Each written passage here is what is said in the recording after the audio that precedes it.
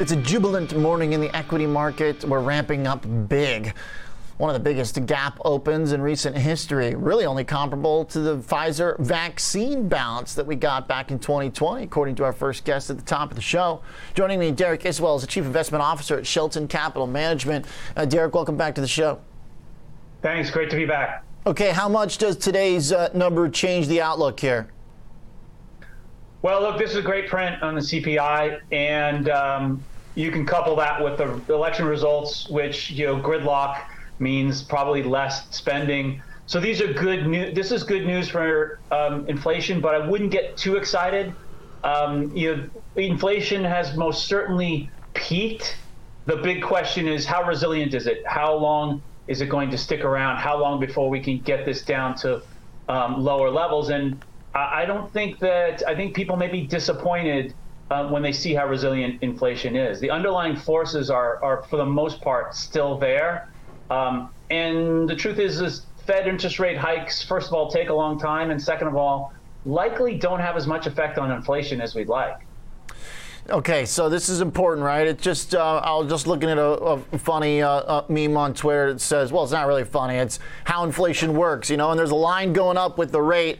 Everything you buy is getting more expensive fast, and then everything you are buying stays expensive. It just doesn't get more expensive fast. So the pain for consumers is not really changing here so much. I mean, this doesn't really, like if a company, we're looking through all these companies throughout the earnings season. They're telling us they're jacking up prices. We had the Portillo's CFO on the other day. We're buying chopped salads now for more expensive prices, basic food. It's not like they're going to reverse that, right? Well, right. I mean, even if inflation suddenly stopped, prices just stay where they are, right? But the challenge is our governments, and not so much federal government now with the election results, but even at the state level, they're still giving out money. They're still handing money to people, and people are spending it. And that's creating this surplus demand that's generating our inflation. And the Fed can raise rates till who knows where. If the governments don't stop providing fiscal stimulus to individuals, then inflation, that excess demand is still going to be there. The rate at which the Fed is hiking now expected to slow to around 50 bips. Does any of this change the ultimate destination they're getting to, that terminal rate, that end level?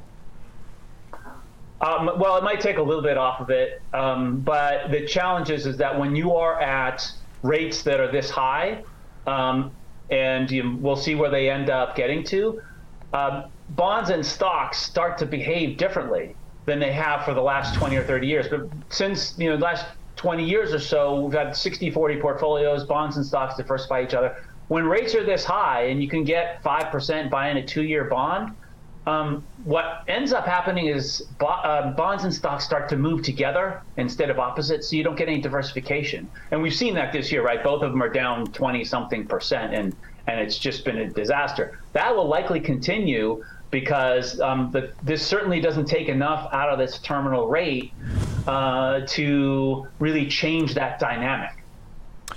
Derek, if that dynamic doesn't change too much, then should we still be wary of companies that don't make money, high growth stocks, high valuations, or do we move into a different kind of phase here where maybe valuations don't compress so much, but now it's a matter of earnings compression and who can survive in this high inflation environment?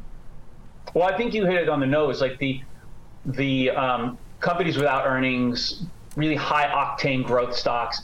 These, to use a bond term, these are like high duration bonds. This is like buying a 30 or a 50-year bond. They're really, really sensitive to changes in interest rates because their cash flows are so far in the future. So it is likely at these kind of interest rate levels that companies that realize more of their profits sooner, which are most likely value companies, should stand to be better performers in this market. The gap between the growth stocks and the value stocks, remember these growth stocks have been outperforming for years.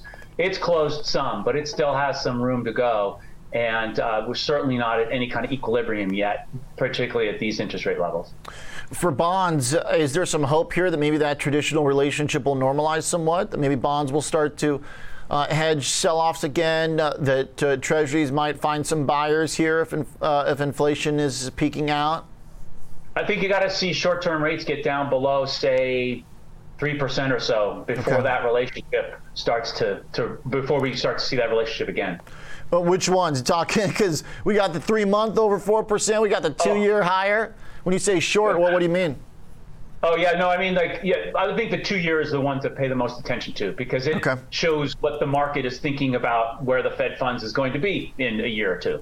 Big drop today, down to 4.3%. So the yield curve that had been getting pancaked to some extent, if you look at, it depends which one you look at, but because long bonds are rallying so much, you're going to get probably a flatter yield curve across most parts here.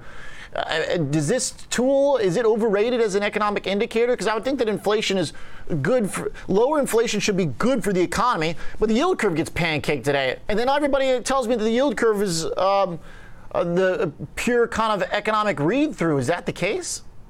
Well, I think, yeah, there's a lot of noise out there. I think you stick to the fundamentals, which is steeper yield curve means improvement in the economy. Inverted yield curve and portends weaker economy. So, this is flattening a bit. So that's a good sign for the economy. But yeah, stick to the basics on that. There's decades and decades of evidence on that those fundamentals still remain true. Okay. The last point, Derek, when it comes to stock picking, when it comes to bond picking, still an environment that favors active management over passive, because it's been a pretty good year for those that are outside of the indexes and making discrete choices. Yeah, look, we could have a renaissance in active management now if this continues, if our market environment continues. We've had 10 to 15 years of leadership by big growth stocks where, the average person's investment process can simply be buy the dip. But this year has certainly thrown that process into turmoil. You can't just buy those big growth stocks anymore and hope to get good returns. You have to be a lot more discriminate. And so I would expect active managers to do much better, and that their inputs are going to be more valuable to investors. All right. Derek, thanks for the conversation. Appreciate it. Have a good one. Always a pleasure. Derek Iswell, Chief Investment Officer at Shelton Capital Management.